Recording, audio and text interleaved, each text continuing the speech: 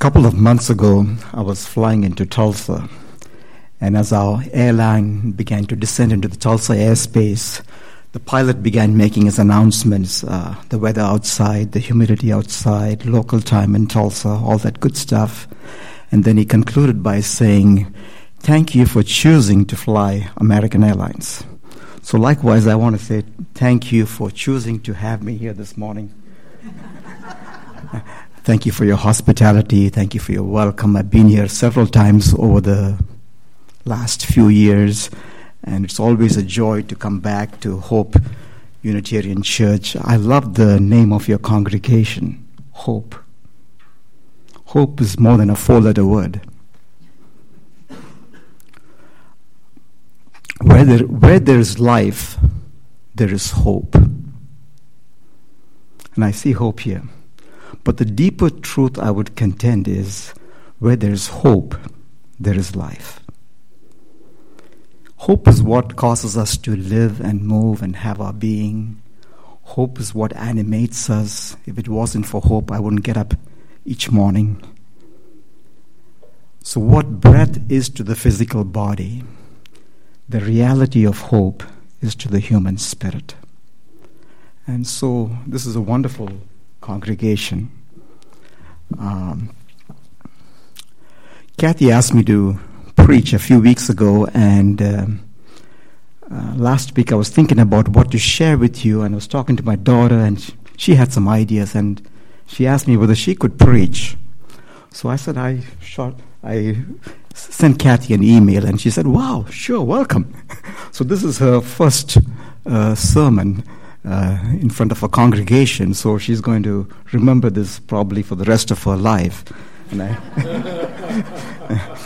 so thank you for your generosity. And Kathy also mentioned maybe you should probably tell us a little bit about your journey and talk about yourself. And I'm very uncomfortable talking about myself and my story. And of course, we've already heard a lot of stories, personal stories in the political season that we are in. So I didn't want to add with my story. But driving up here this morning, I thought, maybe I should share a short, brief story about my journey. Like we read this morning, grateful for the winding road. I'm grateful for the winding road that brought me to Tulsa, Oklahoma. And this year is a very significant year for me. 2016, it marks the 20th anniversary of my coming to the United States. So 20 years ago, to 1996, I flew into O'Hare as an international student and took a connecting flight to West Michigan, where I was accepted as a student in a graduate program in a school that was not, I was not affiliated with that school in terms of faith, or, I was an outsider. And they were gracious to give me a scholarship. And it all happened in the last minute, and I had no idea where I was going to stay. So this was before I had access to email back in India. So I sent them a fax saying, I need housing. And they sent me back a fax saying, all our housing is taken up. You're too late, sorry. So I didn't know where to stay. I didn't know a single soul in the city. And I was flying into the U.S. over Labor Day weekend. So it was Saturday. And they said, usually we can't find anybody on campus. The school hasn't started yet. So we'll see if we can find someone to meet you at the airport, and maybe they can help you get to a hotel. So I said, okay. And wasn't sure if that was going to happen. And they fortunately found a Canadian student who was who was free on Labor Day weekend. And she came to the airport to meet me. And we drove around and finally located a hotel to stay, the Red Roof Inn. So on Saturday, about 10:30, and while she was leaving, she said, "Would you like to go to church tomorrow, this Sunday, the next day?" And I said, "Sure." And so she met me the next day and took me to church. And she says, "Well, I normally don't go. I've never been to this church. I've heard a lot about this church. You would love this church. It's an inner city church, Madison Square Avenue, church. You'd like it. It's about 1,500 people, very diverse ethnically. You'd love it. So I said, great. So she takes me to this church. We just arrive about 10 minutes before the service. Find an empty row, sit there. So Joyce and I sit there. And in a few minutes, a couple walks by and they sit next to us. And they introduce themselves. I introduce myself, and they ask me where I'm from. I say I'm from India, and say, what are you doing here? I said, I'm a student, and they ask me, where are you staying? I said, I'm staying at the Red Roof Inn. And the service began, and at the end of and during the offering time, I heard them. I saw them converse, whisper something, and at the end of the service, they looked at me and said, "We're driving up to Canada, Toronto, Canada, to see our family. We won't be here for a week. Here's the keys to our house, and car keys, whatever you want. Just make yourself at home." They don't know my last name. They don't know who I am. No background check. There's all kinds of and this is a physician. I didn't know that at that point, and his wife was a clinical social worker. That was my first 24 hours in America. And I thought of that story this morning, driving up, and I said, "Wow." I'm sure we'll meet many people in our journey, and are we willing to go the extra mile? I'm not saying you have to give the key to your home, but are you willing to go the extra mile in someone's journey? I'm probably taking up Joanna's time, so I better conclude my reflection here, but maybe I'll come back another time and share a little bit more. Joanna, if you want to come and...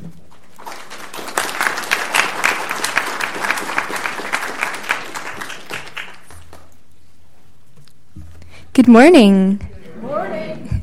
It's such a blessing to be here, and although I don't quite remember asking to preach, I am very thankful for the winding road that has led me to this hill on the top of a church.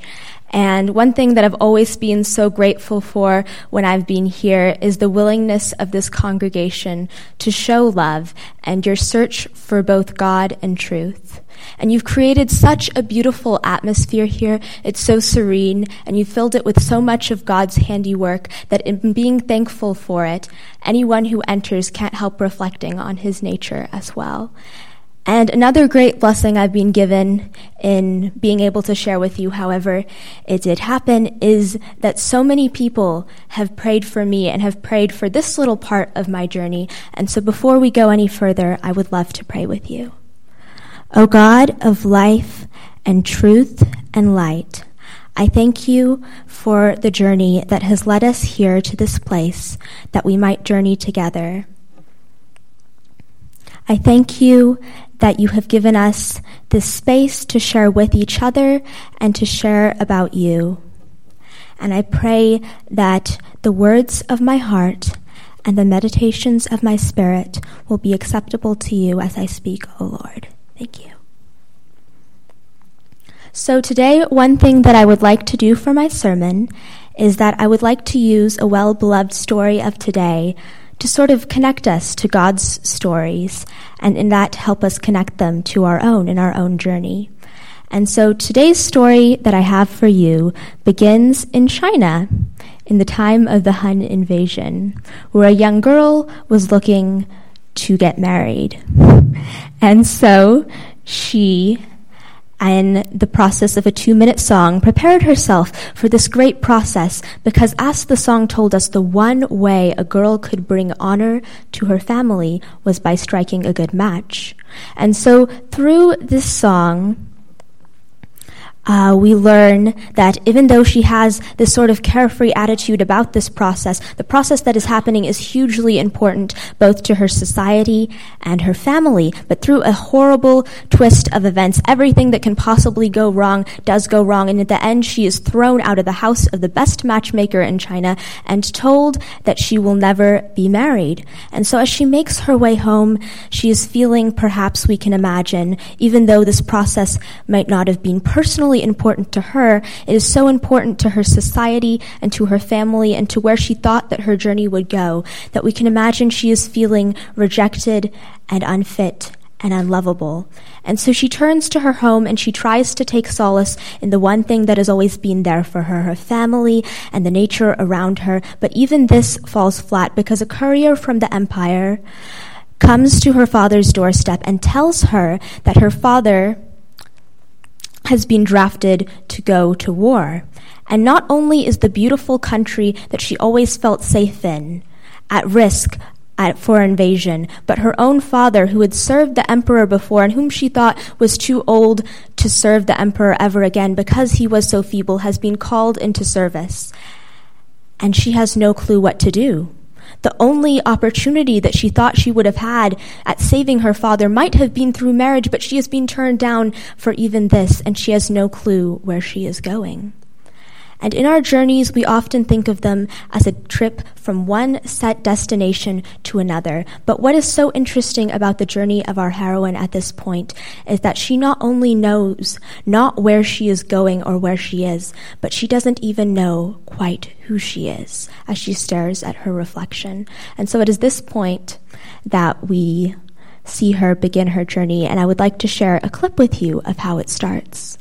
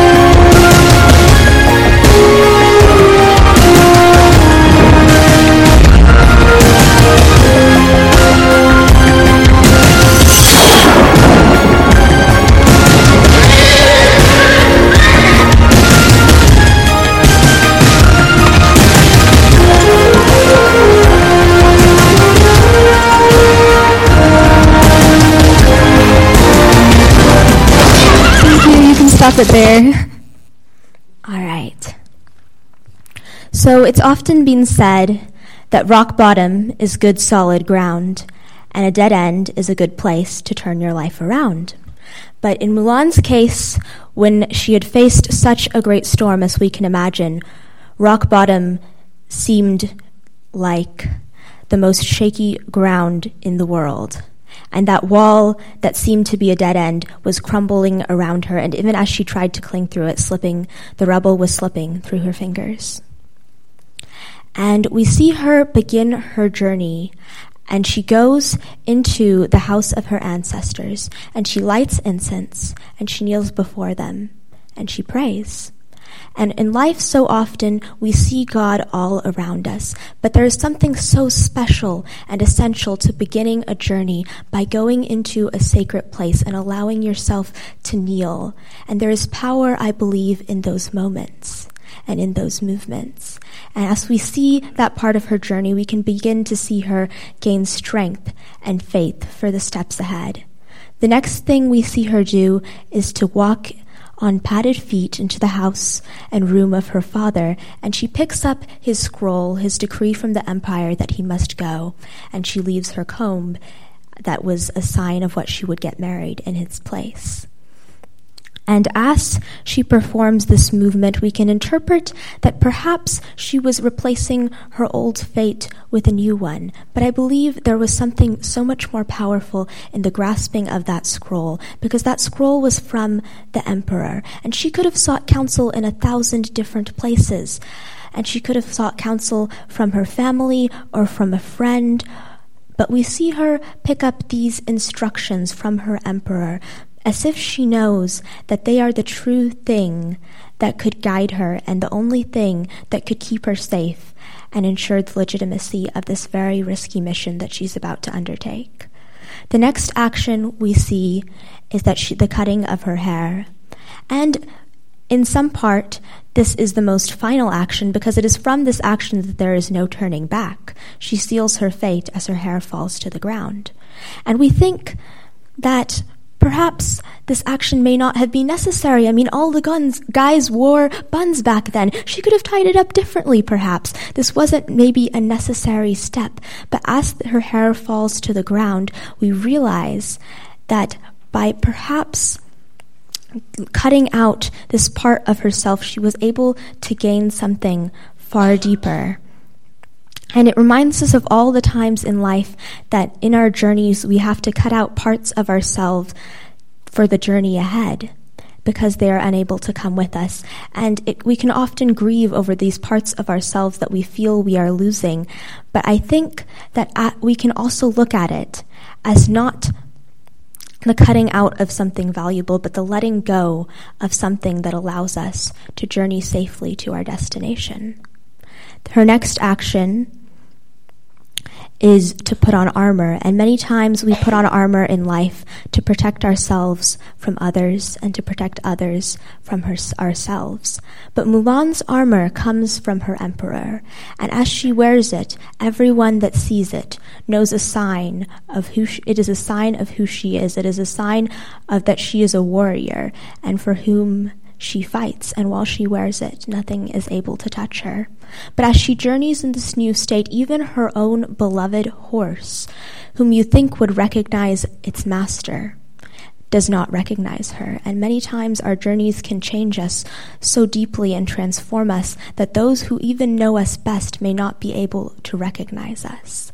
And that, I think, is the most striking part of her journey at this moment. It is not her bravery and her honor, although those actions and those qualities are so deeply rooted in this story, where she is willing to become a soldier and to dress up as a man and to fight in her father's place in the army, knowing that she very well may be killed if who she ever truly is really found out, just to bring her father a second chance, and to bring her family and perhaps herself a second chance.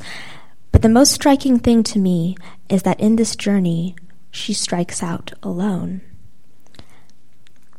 And as she leaves, we think of all the journeys that we have, and many times as Mulan feels like everything she loves is at risk and she is fighting for everything that she loves, the thing that sometimes we want is not a victory against the thing that we are fighting. It is someone to fight alongside us and with us and for us. And that is why we breathe a sigh of relief as this little cricket hops along and slips into her pouch. Because in life, we often think of God as big. We see him in the sunrises and the mountains and the sunsets. And God is in all of those places. But he's also there in the still, in the small, in the quiet, when all you can hear are the crickets chirping and all you feel is alone. And I am not privileged today to know where each one and every one of you are in your journeys. But I hope that you know wherever you journey, you do not journey alone. And I believe that there is a God of love so inexplicable that I cannot quite express it. But I'm hoping that you would allow me to share with you the words of a song that I think capture the essence of this God who loves us enough to cradle us in the palms of his hands. And I know some of the words may be different than what you believe, but I hope that you are able, despite this perhaps, to allow this love to capture you. You are a fortress. I am under siege. You're a light in the forest. I am a lost boy out in the trees. So I run away home. Yes, I run away home to you. Don't be scared. It's all right. It's a burden you were not meant to shoulder, but you bear so much light, and it's brighter each day we get older. And I know that you're broken too, but you are a sacrament. God has spoken through you. He's spoken through you. I am my beloved's, and my beloved is mine, and the banner that hovers over us is older than time. So I run away home. Yes, I run away home. I believe in the love of the Father, and I believe in the power of grace. I believe that he brought us together. You are my one safe place. You are my one safe place. God, as we have come here today and we have gathered together, I am reminded of the journeys that we each take and the journeys of your Apostle Paul, a man who sought you with all of his heart, and yet in the early parts of his journey persecuted those who sought you as well because he was not able to understand your love. But I thank you that your love is so great that you were able to break through this understanding that he had and turn him around and knock him to the ground and cause him to chase after you. Wherever we go and wherever we journey, as we walk out of this place, I pray that you will fill us with this sort of love and let it overflow from us into a world around us that is so desperate for love and desperate for you. And I pray that as we go into this world and in times in our journeys we are called to step out alone, that we will remember your words. And I pray that you, being rooted and established in love, may have power together with all the Lord's people to grasp how wide and long and high and deep is the love of Christ, and to know that this love that surpasses knowledge, that you might be filled to the measure of all the fullness of God. Now to him who is able to do so super abundantly more than all we ask or imagine, according to his power that is at work within us, to him be the glory in the church and in Christ Jesus throughout all generations, forever and ever. Amen.